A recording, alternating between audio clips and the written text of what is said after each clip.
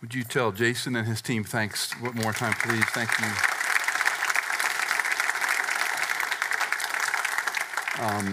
Before I lead us in a prayer, I do want to thank a number of folks. I don't want this to be about people in the sense that we're just congratulating one another, because that's not my intent, but this could not have happened without Wayne and Patty Wolf, without Bert and Sharon Sanders, without Paul and Michelle Reeves, Jason and Heather Germain, Cindy, my wife, who was actually a late adopter to this idea, for reasons she can share with you. But truly, it's been their encouragement and patience with me over the months. There's long stories behind all that. This is really put together very quickly. Wayne is not kidding when we said this was not some big baked plan we had for a long time. This was a very quick decision. And we both kind of looked at each other one morning over coffee, and he said, let's start something. And I said, well, you and I could probably start some trouble. So here we're starting something, and we'll see what it turns into. I shared with many people, this is the first time, I'm 61 now, I'm not afraid to talk about how old I am, and I've shared with many people, this is the first time in my life, I'm kind of awkwardly embarrassed to say this, that I've ever done anything purely by faith. Because, you get married, you think you got a plan, you get a job, you go to school, graduate school, seminary. I mean, you take a job, you go, you kind of follow a track. And all of a sudden at 60, I didn't know what I was going to do. And at 61, we're doing something. So the cool part about it is if it works, we give all the credit to God. And if it doesn't work, we get to take all the blame. And in my view, that's a no-lose scenario. So it's a wonderful thing. We give God credit or we take the blame. And I think you're the kind of people who want to grow, who want to study, who want to learn. We're not here to compete or compare. That's not the point. It's just different. I do also want to say thank you. When you came in, you may have noticed we're not that organized, and Cindy and I have been attending Conduit, where Darren Tyler is the pastor, his wife Shannon, and we spent some time with them, become friends, and they were so excited for us when we told them before we told others that we were going to do this. And Shannon and some of their staff and elders showed up before the service with all these knickknacks and flowers and mints and little welcome signs and gather things. So, I mean, that's just a community of that little church Conduit, not such a little church. And it's very sweet of them to do that. And some of you know that church, and I wanted to publicly express my gratitude to them. Let me lead you in prayer, and I'm going to ask you to kind of settle in for a moment. Wayne mentioned the 4 parts of Acts chapter 2, verses 42 and following. And one of those is a continual devotion to prayer. And prayer can be wooden, it can be repetitive, it can be boring. And I want to challenge and encourage you, as I do myself, to grow in prayer. So I'm going to guide you into prayer, and just close your eyes for a couple of minutes, and let's pray together. First, I want to ask you to confess any sin between you and God that right now is sitting on your heart or head that you know you need to ask forgiveness for.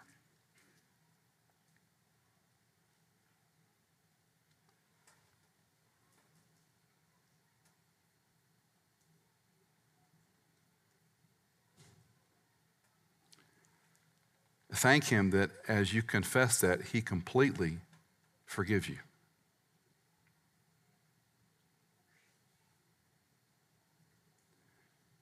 Admit to him that you're tempted again and again by some set of sins, and ask him for help to resist.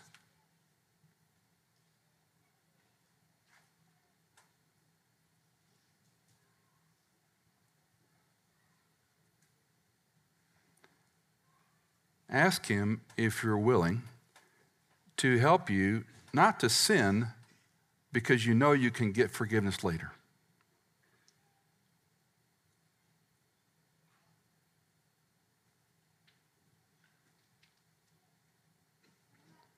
Pray for your purity, your holiness, and that your mind would be renewed.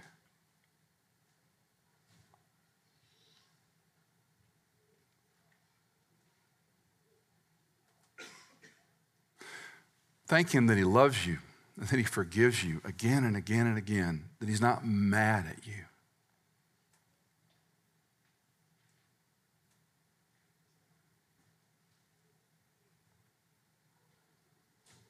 Pray about your life as a steward of what he's given you and how you use what he's granted.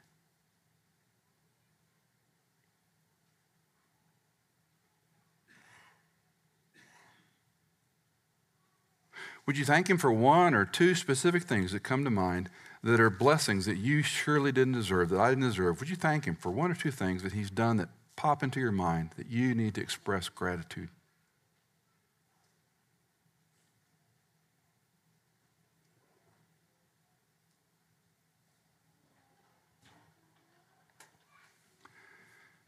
Think of one attribute of God, whether holy or just or merciful or patient or loving or some other, one attribute, and praise him because he's just or because he's holy. Take a moment to praise him for one attribute.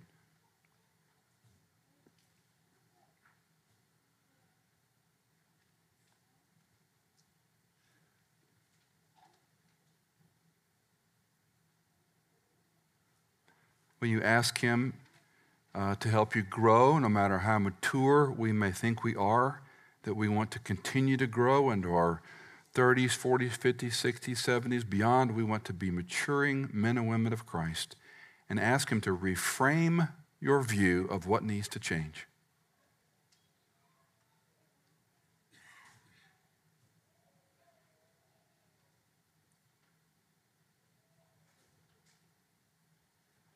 Would you pray for someone you know who's struggling, maybe in their health, their marriage, relationships, and work?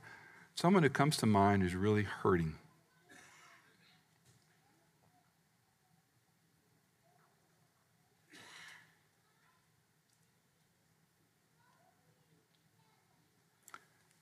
You pray for a friend of yours who does not yet know Christ.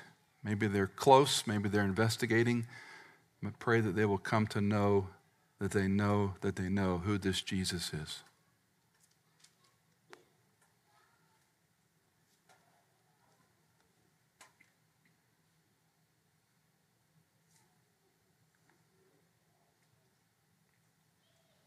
Would you pray for this church?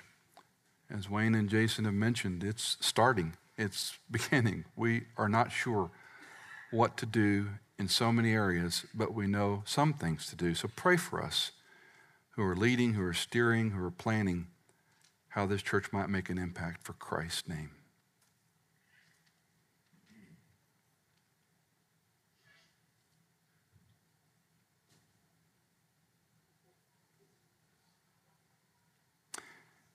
And finally, would you ask Christ to help you change in one very specific area between maybe now and the next few months, by the end of the year, that one area you struggle with, you continue to deal with, fight, temptation, sin. Lord, would you help me in this one area? And would you sincerely, earnestly ask him, Father, I need your help. And the only way change will be possible is if you did it in my life. Would you ask him for that?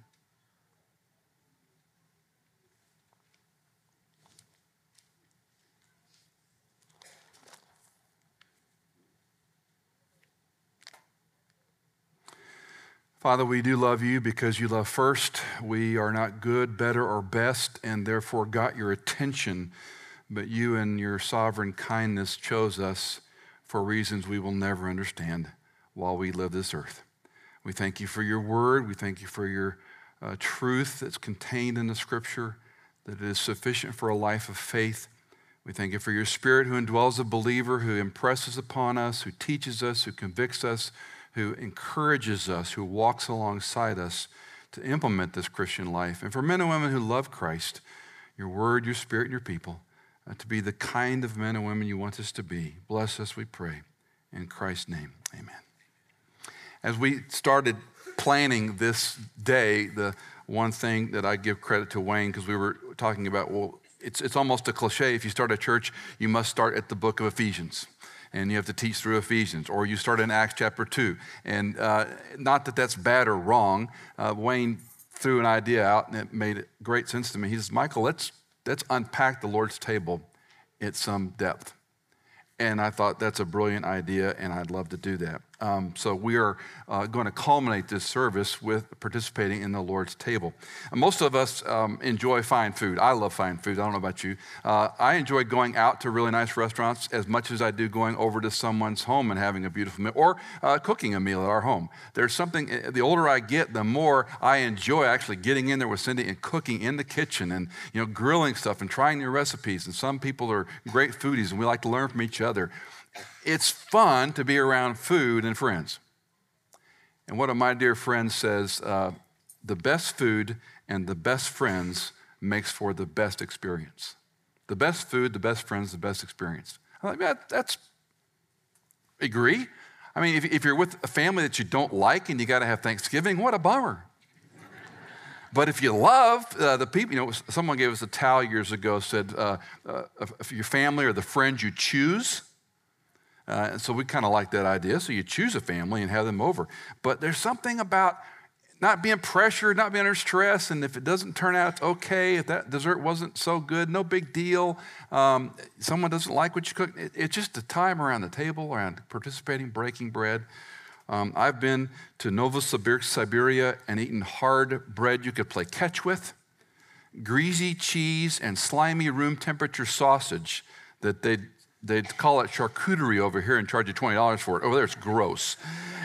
And I've eaten this stuff with 350 Russian pastors in Siberia, and it was one of the finest meals I've ever had. I've been in Nigeria and had pounded yam and suye and fish soup, and as the guest, yes, I got the head in my bowl, and I was expected to eat that head of fish soup and break bread with these men and women in Nigeria, and it was a fine meal. I've been in a missionary's home, Cindy and I, many years ago. He and his wife spent all their life in Vietnam. Before the war, after the war, they were able to go back translating the scriptures. And we went to their home in Duncanville, Texas, a very modest portion of tuna and steamed carrots and a little bit of rice. And I'll never forget David Blood saying, we know this isn't much food, but when we live in Vietnam, this is the way we eat. And we don't want to get accustomed to eating the way we do in the West. So while we're here for these 6 months, this is how we eat. We hope you don't mind. And then he said, I think you'll find it very filling. And it was a wonderful meal because of that calibration. When we break the Lord's bread and share in the cup, we are literally having the finest meal with the finest people on the planet. It's the best meal with the best people for the best reason. In one sense, this must be the most important meal we ever participate in. So what better way to launch a church than to remember why this was important in the Old Testament and Christ's perspective of it and why we want to do it this morning as a family of God. Well, I want you to think a little bit how the Jew understood Passover.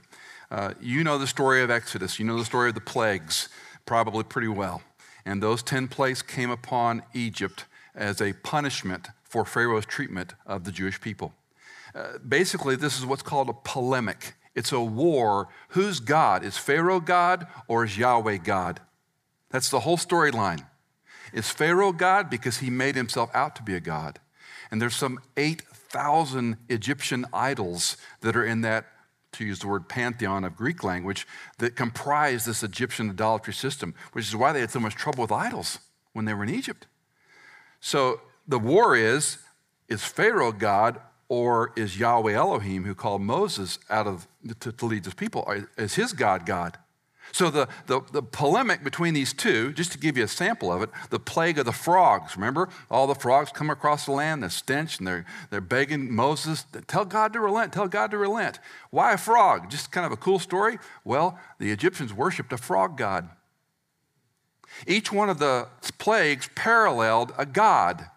When the Nile is turned to blood, why? Because the Egyptians viewed the Nile as the blood that fed the land. You think it's blood? I'll turn it into real blood. Who's God? Pharaoh or Yahweh Elohim? The culmination is the darkness plague. Why is the darkness plague such a heavy thing? Because God, the god Ra or Re, was the superior god of Pharaoh. You think that's God? I'll turn the lights off and you'll see who's God. The final plague is the death of the firstborn. And the death of the firstborn, this argument between Pharaoh and Moses, back and forth is, you think you're God? And he defies them, and God throws another plague at him. The final plague is, you think you're God? I'm going to kill your firstborn son. Why was that important? Because the firstborn son of Pharaoh is what? The next God. Because he made himself to be a God. So the story at the highest level is, God is saying to Egypt, you think Pharaoh's God? You're going to try to kill my son, my people Israel? I'm going to kill your son. So it's like the God war. Now, Pharaoh isn't a God. He's a little g God. He's making himself out to be a God, but he's pretending to be this God and have this power over his people. The final battle is going to be, I'll kill your firstborn son. You're already seeing the implications. So during the Passover, Moses commands them to take a goat or a lamb that's 1 year old, that's unblemished. They could take it didn't matter, out of the herd of goat or lamb. They kept it for 2 weeks. He also tells them in Exodus chapter 12, which is pretty cool, and I have to confess, I only saw this week. Chapter 12, verse 1 of Exodus, the Lord said to Moses and Aaron in the land of Egypt, this month shall be the beginning of months to you. So this is basically their January 1. It's Nisan, but this is how you're going to count your calendar from now on, the beginning months of the year to you. Verse 3, speak to all the congregation of Israel. That word congregation, that's the first time it appears in your Bible. I'd never noticed that before. Speak to your congregation, Israel, saying, on the 10th of this month, they're to each take a lamb for themselves according to their father's household, a lamb for each household. And then it's described on what the prescription for that is. They're to kill the lamb at twilight. They're to bleed it. They're to gut it. There's a certain way they all knew how to prepare it. They're to roast it with fire. They're to have unleavened bread, bitter herbs. They're to gird their loins, which in our language, roll up your sleeves and get ready to go. Keep your staff ready. You're traveling, got your go bag. That's how we talk it today. You got a quick meal, fast food, and you're going to go, and you're going to eat all that lamb or goat, and if you can't finish it, burn it with fire. I want nothing left. No unleavened bread, nothing. It's all got to be burned. You're going to be out of here. This is the Passover. The Passover is a play on words. It's Peshkah. The angel of wrath is going to come in and fly over, and if you killed that lamb or goat and put blood on your doorpost and lintel, when the angel of wrath flies over, your firstborn is spared. For our language, your firstborn son or daughter, your firstborn dog or cat, no loss with cats, your firstborn horse, whatever it was, any firstborn in that house is going to die unless you've got blood on the doorpost and lintel. Now, what's this doing to Pharaoh's people? All their firstborn children are going to die. And as I understand that, even the adult, if I was the firstborn adult and I was the father of those children, I'm going to die. All the firstborn are going to pass away who didn't have the blood over the doorpost and lintel.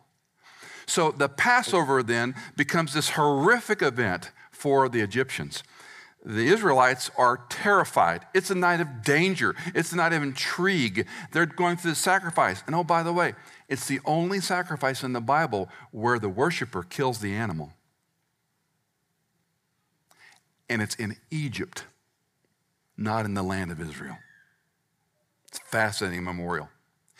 The rest of the chapter, he explains to them, you're going to do this as a perpetual memorial because I don't want you to forget. I don't want you to stop remembering what I've done for you to bring you thus far. Because we're going to get out of Egypt after all this slavery, 430 years to be precise. We're going to get you out of Egypt.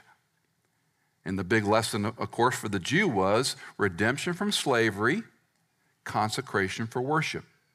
We've got to get you out of this enslaved environment and then consecrate you for worship. We've got to get you out of the idolatry, out of the literal slavery, out of the temptations of Egypt. We've got to get you across the river, literally and metaphorically. We've got to take you to the new land, literally, metaphorically. We've got to get you out of Egypt and get Egypt out of you.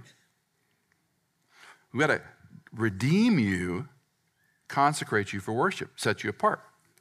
Of course, we know the story. They dropped the ball real fast and ended up wandering for a long time. And that strips away more of who they were and helps them become who they're supposed to be.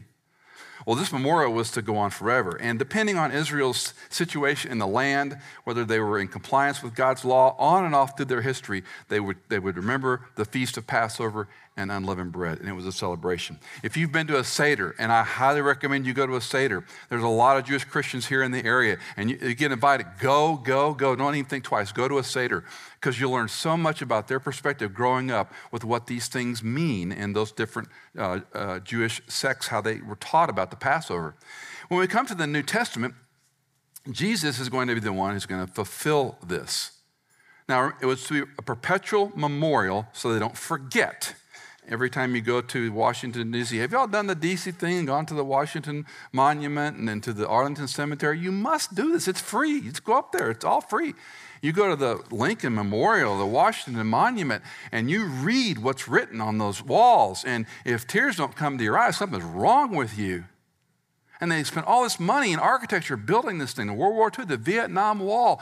It's a memorial. Why? Because we'll forget. I've often wanted to do a video production, go spend a week up there and film all these memorials and give a little snippet and story of it, and end the last one over on Gordon's Calvary in Israel, Gordon's tomb, and talk about this is the real memorial. An empty hole, not the one men built. Well, Jesus is going to explain the Last Supper to them. Now, let's think a little bit like a Jew. If you're one of the disciples, you knew this story pretty well because they were very compliant about teaching their children.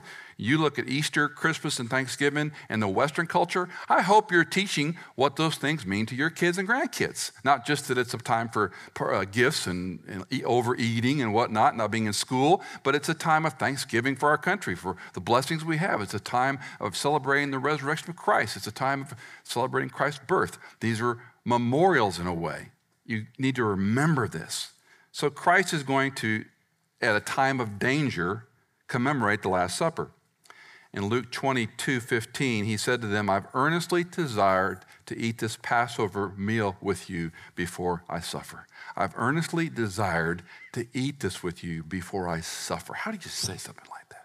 I can't wait to do this right before I'm killed. I know I'm going to die tomorrow. I can't wait to celebrate this Passover with you. I don't think the disciples understood what was going on. I really don't. I don't think we would had we been there either. I'm not being critical of them.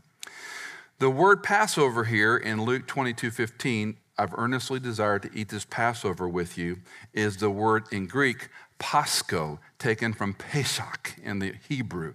In other words, it's a loan word they brought into Greek. And so the concept was very familiar to the Jewish ear. They knew what Passover was about. I do think they were afraid. Enough is happening right now in these last days of Christ. I think they're terrified. He's been giving them hints. I'm not going to be here much longer. I've got to go. And he's going to celebrate this last meal with them. Maybe they're thinking about the Exodus. Maybe they're remembering what God did. Maybe they're putting it together. You know, they went through a horrible evening and they got out of slavery, but then they got out of Pharaoh's bondage. I don't know if they put that together, where they're being redeemed from slavery and consecrated for worship. As the New Testament is written, we get more and more information on the Lord's Supper. Wayne referred to Acts chapter 2, 42, 47. They're continually devoting themselves to four things, and one of them is the Lord's Supper. Churches have debated this for centuries. Do you have the Lord's Supper every Sunday, first of the month, 5 times a year, 12 times a year? And we get more help as we read in the New Testament as often as you eat this bread and drink this cup.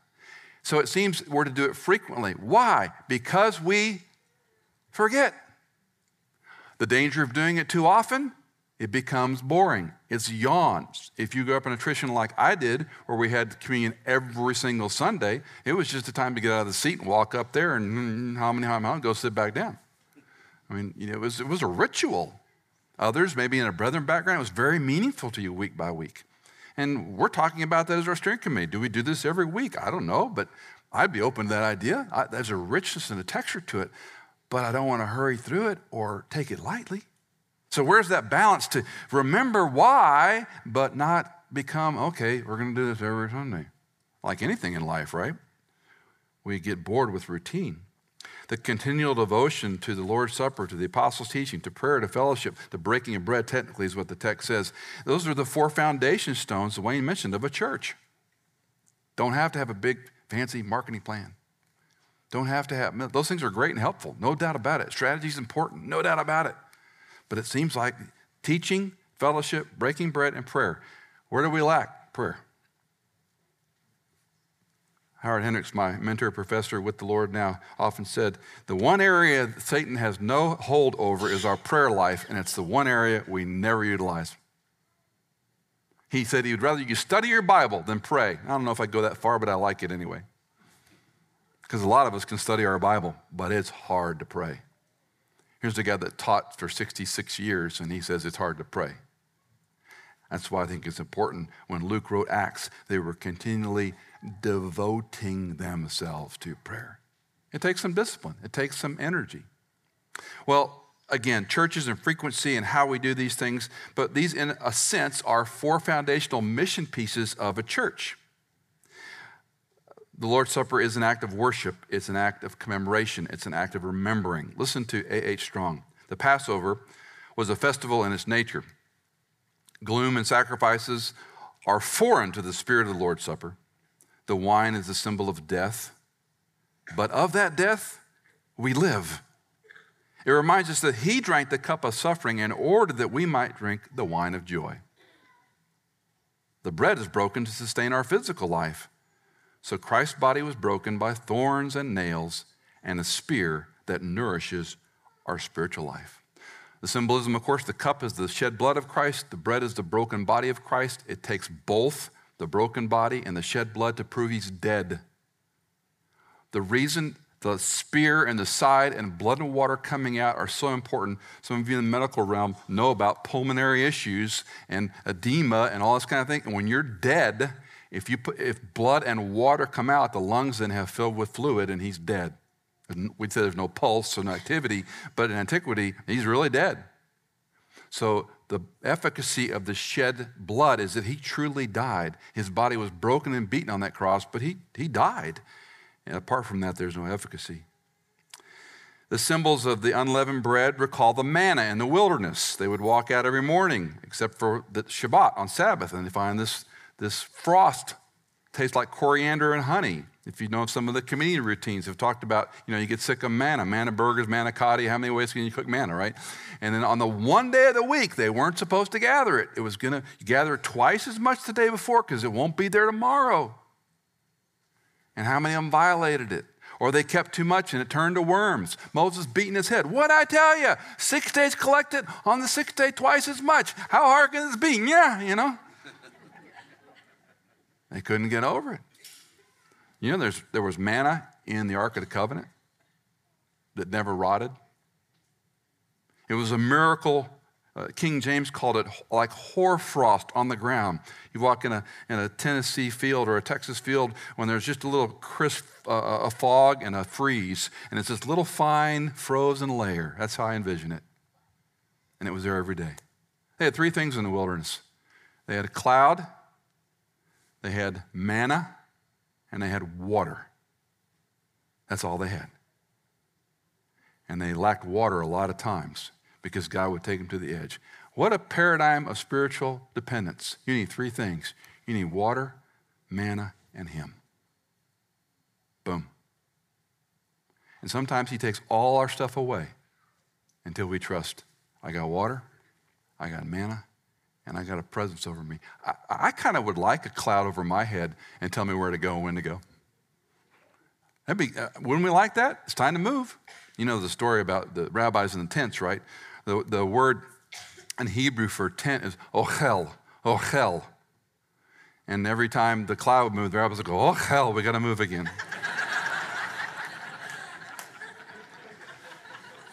They'd exhaust the land. And then, oh hell, we got to pack up the tents and go. And off they went to their place. And the cloud covered them by day. If you've been out in the West Texas or California or Arizona and a cloud comes over you, it's a magical relief. If you've got water in the desert, it's a magical relief. And that cloud sustained heat by night. Go figure. So every day there was something on the ground, something over them, and water to keep them alive. Water, manna, and God kept them alive. Well, the symbolism is the same today. Preparation is important. In 1 Corinthians 11, Paul stresses examining ourselves. And this has been a passage that's been mistaught, I believe, many, many times about whether you're worthy or unworthy to take the Lord's Supper. And I came across a quote again from Strong that helped me immensely. In response to this unworthy manner, we're not to take the Lord's Supper in an unworthy manner. This is not to be understood as the unworthiness of a person to partake, but in the manner of partaking. That's helpful to me, because we're all unworthy. I mean, you may think you're worthy, good for you. I am unworthy. The Christian, therefore, should not be deterred from participating in the supper by feeling personal unworthiness, so long as he trusts Christ and aims to obey him. That makes sense. Which one of us could break bread and dip in the cup and say, I'm worthy of this? The text says, in an unworthy manner. It doesn't say an unworthy person, and this helps me. I hope it helps you. So that's why it's a fitting time to confess sin. Okay, Lord, I know this sin is in front of me. I do it all the time. I struggle with it. I wish I didn't. Will you help me? He'll forgive you. That's the beautiful thing. That's why I don't understand why people resist Christ. He lived, he died, he was buried, came back from the dead. He offers you complete forgiveness of sin and eternal life for him, with him, and you pay nothing. It's a get out of jail permanently for free card. He died in your place on your behalf instead of you. It's the best business transaction in the world. You do nothing but come by faith. That's all you do is you come by faith. You believe in him to do for you what you can never do for yourself. And it will never cease to amaze me why people will resist. So we're all unworthy. We participate what we call an open table, meaning if you're a believer in Christ, we welcome you to come. There's been times in Cindy's in my life when we've attended churches and we've chosen not to participate. I can't even tell you precisely why or why not we would do that. All I'm telling you is we just come in the right manner. I'm a sinner, I need forgiveness, and he forgives you. And listen, there's a marvelous reality to being forgiven and knowing you're forgiven. When the guilt and shame in the world just does its job on us all the time. Eating the Lord's Supper is an act of fellowship. If my friend is right, the best life is having the best food with the best friends. If you're a believer in Christ, this is a small reminder of that meal. The last celebration before Jesus' crucifixion was the Lord's Supper. The first celebration after his resurrection is the Lord's Supper. It's always a bookend. I'm going to get you out of slavery in Egypt by this horrible memorial that you're going to remember forever. Pharaoh said, I'm God. God said, no, I'm God. They had an argument about it, quote unquote. God says, you tried to kill my son Israel, I'm going to kill your son. God kills his son. Fast forward, Jesus comes on the scene to fulfill the Lord's Supper, to fulfill Passover. And instead what he says is, God and Pharaoh had an argument because there is no other God but God alone. And now Jesus says, in order for you to have dinner with me, you got to kill me. And then I'll come back, and then we'll have real fellowship. You think you're God? I'll kill your son. You threaten to kill my son? I'll kill your son. Here's my son. You kill him. And now we can have a relationship. I'll never get over it. He was the only sacrifice that was without blemish. A goat or a lamb was just a partial sign to remind us that. Can you imagine being a child, an 8, 10, 12-year-old child, seeing your father bring in a lamb that you'd had for 2 weeks in your home, essentially, and cut that animal's neck and bleed that lamb and butcher that lamb and cook it and eat it? Not everybody in the family would be happy about that. Can you imagine the trauma of running away at night in the Passover to escape the terrorists? Can you imagine when they stood on the waters of the Red Sea with Pharaoh's army behind him? By the way, 1.2 million is a conservative number of Jews coming out of Egypt. Conservative number. These little movies where they have a couple hundred people, 1.2 million across that Red Sea. And then they come to Mara, the bitter water, and then it starts all over again. And the disciples with the Master, the Son of God, the King of Kings, the Lord of Lords, who's going to die for them, is putting this all together. And just like you and me, we wouldn't have gotten it all. But as the New Testament develops, boy, do they understand it, and Paul understands it. Jesus, the bread of life, delivers men from hunger and thirst. Men take this bread by coming to him and believing in him. But this believing and this coming are not by works alone. The power lies in the will of man acting. They do not exist apart from the power and will of God. We are completely dependent upon him. Luke 22:19, when he'd taken some bread and given thanks, he broke it and gave it to them, saying, "This is my body, which is given for you. Do this in remembrance of me." In the same way, he took the cup after they had eaten. "This is the cup which is poured out for you. This is the new covenant in my blood."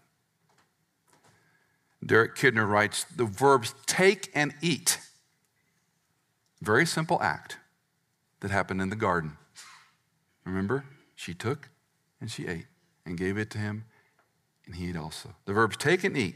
However, that required a very costly remedy, for the Lord himself would taste death before those verbs, take and eat, provided salvation. And that's what we'll commemorate this morning. We have 4 areas, 2 in the back and 2 up here. We've got a cup, and we've got some bread. It's already broken, and you can just take the bread and dip it in the cup. Come as a family, if you would like, and gather around and just take bread, dip it in the cup, get in little groups of 2s and 3s as a family if you'd like. Take a moment, pray. Jason and the band will lead in some quiet worship while we do that. Commemorate. Remember. Do this in remembrance of me. So come at your leisure. 2 stations in the back, 2 up here in the front. Let's talk about Joseph's second dream. If you have a Bible, Matthew chapter 2, verses 12 and 13. If not, it will be on the screen. This is the second dream in and out of Egypt. Let's jump into it. Having been warned by God in a dream not to return to Herod, the Magi left for their own country by another way. Now, when they had gone, behold, an angel of the Lord appeared to Joseph in a dream and said, "Get up, take the child and his mother and flee to Egypt and remain there until I tell you." Again, an angel appears to Joseph in a dream. It's a fun study. I got derailed this week. How many angels are involved with escapes and jailbreaks? So when you end up in jail and an angel shows up, that means God's got your back. That's what you need to look forward to. Last Sunday, we noted that we don't have the name of this angel. The other birth narratives that Mary is visited by Gabriel. And Cindy pointed out to me Tuesday this week, she was reading through all the narratives, and she said, "Do you realize that Gabriel also appeared to Zacharias?" And I had forgotten that. So you have these birth announcements that are all tied into not only John the Baptist coming, but the Savior coming. So perhaps it's Gabriel, just FYI, we don't know for sure. The warning is very straightforward, it's very clear, it doesn't take a lot of exegesis to analyze. They're going to go to Egypt, but we do need to think about why in and out of Egypt. The phrase "is going to," Herod is going to, is an urgent, this is like a fire drill. You know, you're not supposed to yell fire in a building. I think it's a felony to yell fire. This is like yelling fire to Joseph and Mary. He is going to. You've got to move. And the word "get up" literally is the same exact thing you say if you've got kids and it's a school morning, "Get up." And it's the same tone you say it, "Get up." Or maybe your spouse, one of you likes to sleep late. "Time to get up. We have to get going." It's exactly the same occurrence. 3 times in the birth narrative, you're going to see this phrase, "Get up."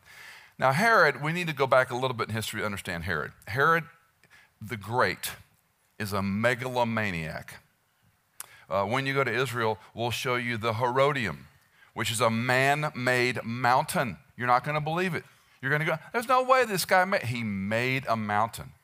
The Herodian temple complex. It was like Herod said, "That complex is too small. I'm going to build a bigger one." When you go to the top of Metsuda, also known as Masada, where was probably David's stronghold. That's what the word means, stronghold. In fact, the NASB, the Bible I like to read out of, always translates Metsuda, stronghold, in the Old Testament. And he goes up there for a fortress. Herod overbuilt that. Herod was arguably, second to China and perhaps Egypt, the biggest global builder of history. He's a megalomaniac. One of my dear friends who is a tour leader in Israel says he's Danny DeVito with a short man complex.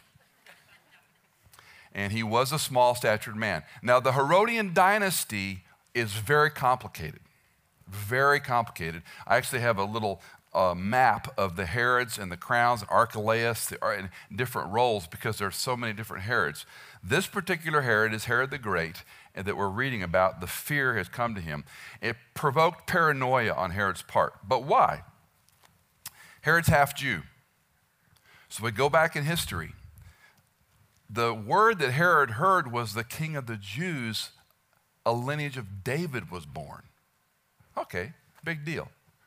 Well, you got to go do homework because Herod is a descendant of Esau.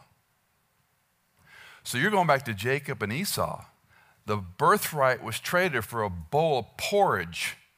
Esau becomes a persona non grata. Jacob becomes the father of all that's going to follow in Hebrew and Jewish history. Esau's not a delightful guy. So Herod is half Jew. His lineage is tied to Esau, not Jacob. This is a political threat. If you're a megalomaniac who's paranoid and you hear that the king of the Jews is born of the Davidic line, this is like, and we talk about red and blue waves, this is like, a royal wave that's going to destroy his empire. So he's going to take a overstated action. In verse 14 of the passage we read, Joseph does this under the cover of darkness. He travels about 70-some miles after he gets the message from the angel. Why in and out of Egypt? Well, you know all this already, but just as a review, it was prophetic. If you look down in your Bible to Matthew 2:15, I don't have it on the screen, he quotes Hosea 11:1. He remained there until the death of Herod. Again, that's Herod the Great. This was to fulfill what had been spoken by the Lord through the prophet, out of Egypt I called my son. And then we do have Hosea 11:1, so you can look at it. When Israel was a youth, I loved him. And out of Egypt I called my son. So that's the Holy Spirit moving in Matthew's pen to recall and recount Hosea chapter 11, verse 1. We discussed last week Yeshua, Yahweh, Hosea are all basically the same word. It means Yahweh saves. Interestingly, that the Spirit moves Matthew to call on Hosea. The book is called Yahweh Saves, to remind them, out of Egypt I called my son. Now, this is written, you remember your history. I always remember the alphabet. I comes before J, A, B, C, I, J. Israel's in the north, Judah's in the south. Israel's in the north, Judah's in the south. Israel is larger. It's also known as Ephraim. At this time, it was the largest tribe. So Hosea is writing a letter that it's almost tongue-in-cheek. The letter is called Yahweh Saves. And I'm going to tell you, out of Egypt, I'm going to call my son. What would the Ephraimite, Israelite think when they heard, out of Egypt, I'm going to call my son? Out of slavery, out of Egyptian captivity. So we've got this tension as you're reading the story. What's going on? Because that's not why Joseph is going to Egypt. He's going to Egypt to escape persecution. He's going to Egypt to save the child. So one of the reasons we unpack some of this, Genesis 46:3, Jacob is told, do not be afraid to go down to Egypt. I will make you a great nation. I will go down with you to Egypt, and I will surely bring you up again. And Joseph will close your eyes. A metaphor, Joseph will bury you. So out of Matthew's citation, they're going to think this is out of slavery. The New Testament reader is going to be going, why is he quoting a prophecy about out of slavery? When Joseph is told, go to Egypt. So we start tying these things together and the connections together. Again, the command is very simple. Get up and go because the child's life is in danger. A very small detail, but for you BSF, Precept, Community Bible Study folks, you'll notice the child is the prominent noun in the sentence. Joseph is, oh, by the way. Take the child and his mother, because the child is what's important, not really Joseph. Joseph is the delivery man. The child is the package. Joseph, you get up and take the child is prominent in the sentence. And they're going to go in and out of Egypt. So we're escaping danger to go into Egypt, and then we got to get out of Egypt to escape slavery. As an aside, you know the phrase slaughter of the innocents? You ever heard that? Any of you art history majors? Any of you study art when you were? No art history majors in this room. I'm surprised. There are, when you look at the Rembrandts, when you look at the Dutch masters, there are certain painting periods that were very biblical in nature. And there are some of these paintings that are iconic.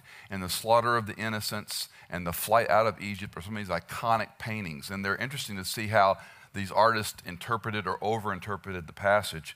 But a lot of people would associate the slaughter of the innocents with a whole array of artistic expressions of this experience.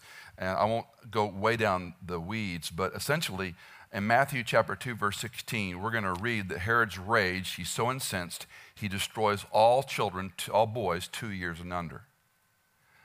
That's known as the slaughter of the innocents. And then the reference is that Rachel weeping for her children, which goes back to a passage in Jeremiah chapter 31, verse 15. Herod is the last. He's the big Herod. He dies weeks after this. So he administrates his soldiers to go murder children. He's a megalomaniac. He's powerful. He has the capacity. And he dispatches these men to go kill all these children 2 years and younger. And they are then fled, Joseph, the child, and Mary, and they're safe.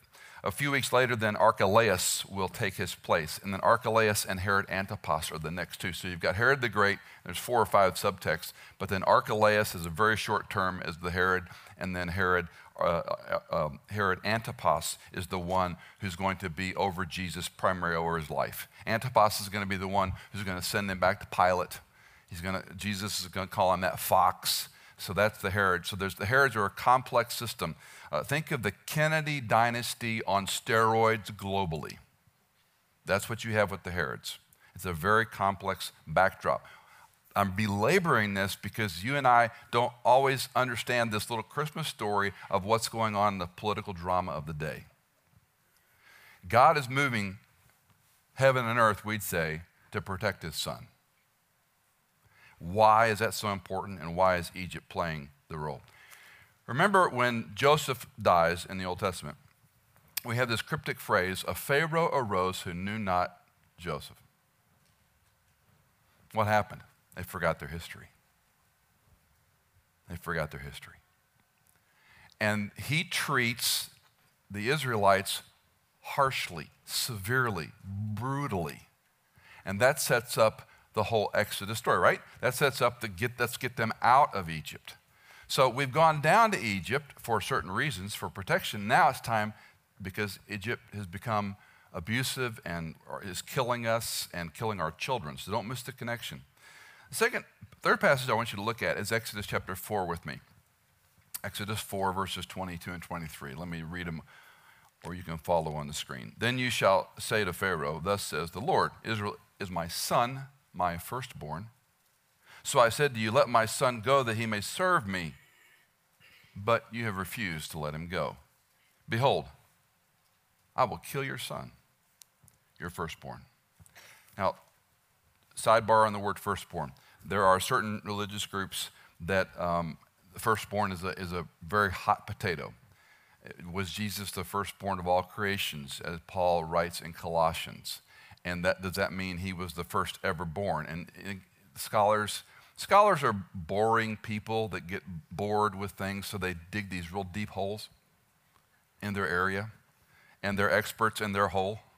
And once in a while they stick their head up and look around and go back in their hole. So the scholarship that's bubbled up over the decades on this word firstborn, it's astronomical, the opinions. All it means is primacy. Some of you have a firstborn son, and some of you, that may have been very important that your firstborn be a boy. In some cultures, it was considered kind of a bad omen if you didn't have a son first, and you kept having children until you had a son. And whether you like it or not, in the Middle East, those women don't matter. Until you have a boy, then that's your firstborn son.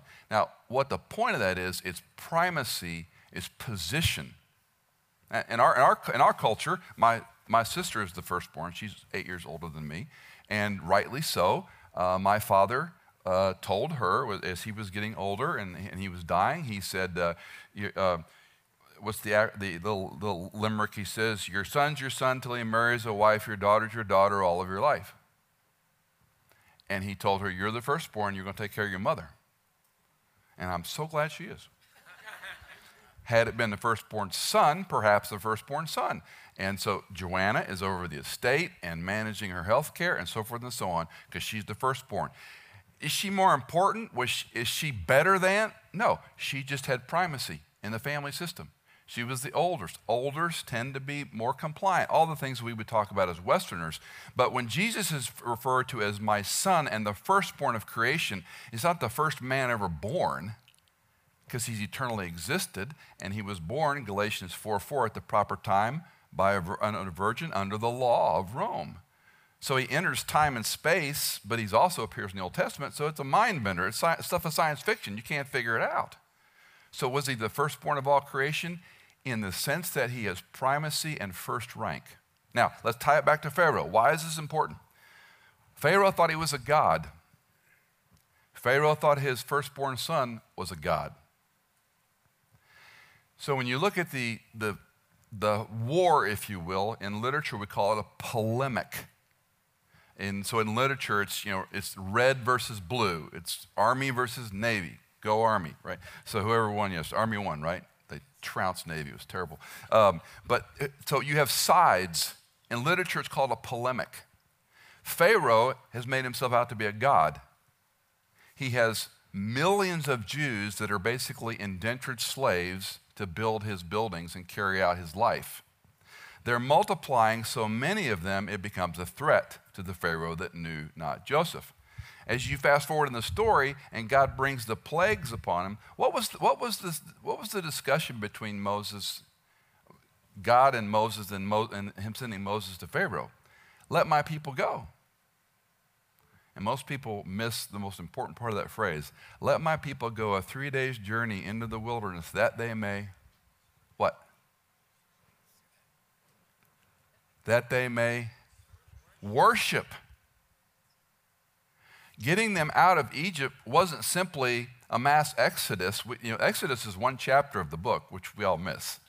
It was getting them out of the trappings of slavery and indentured and idolatry under Egypt so they could worship Yahweh Elohim, the one true God.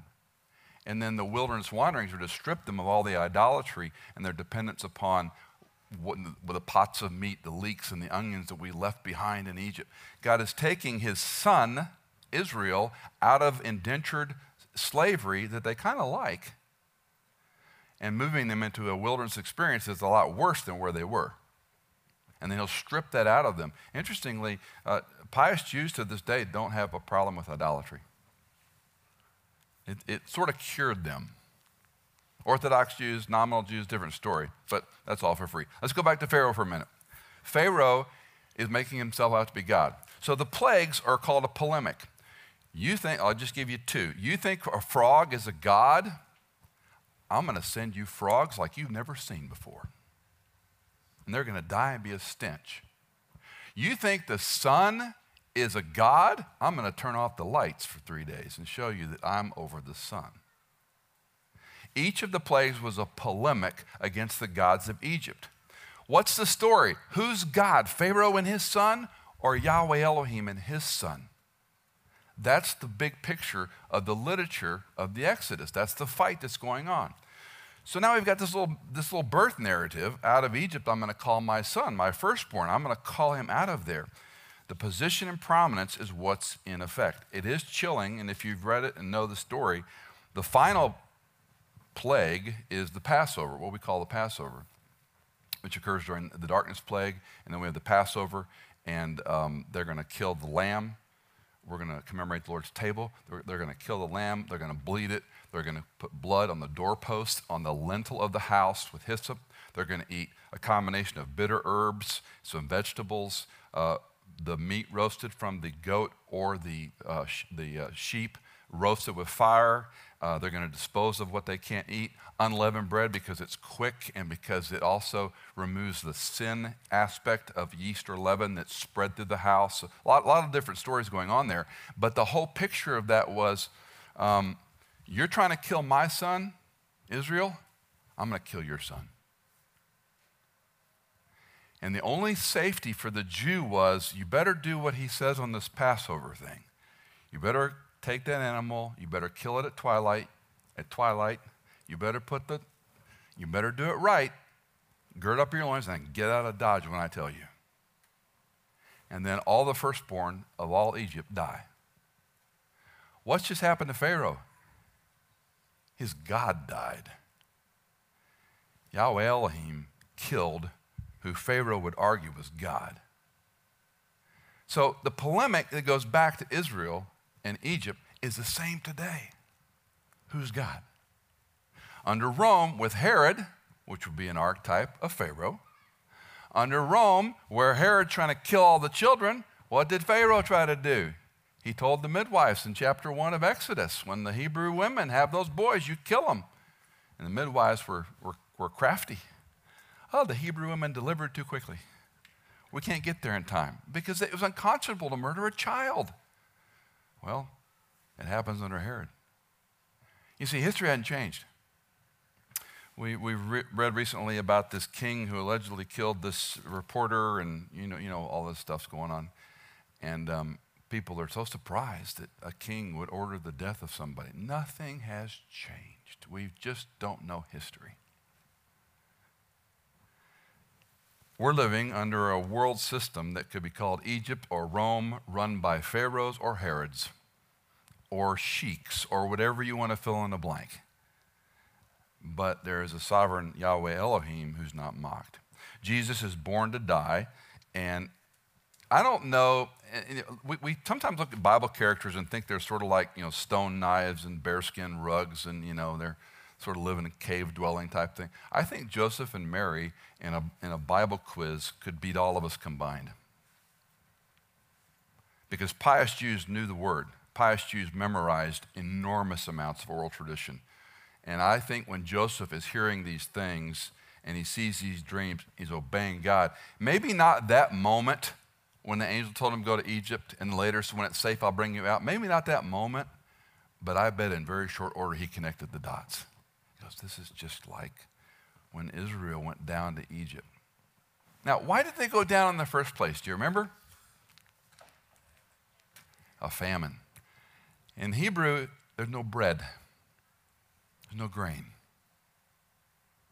The reason they traversed down to Egypt was because there was no bread.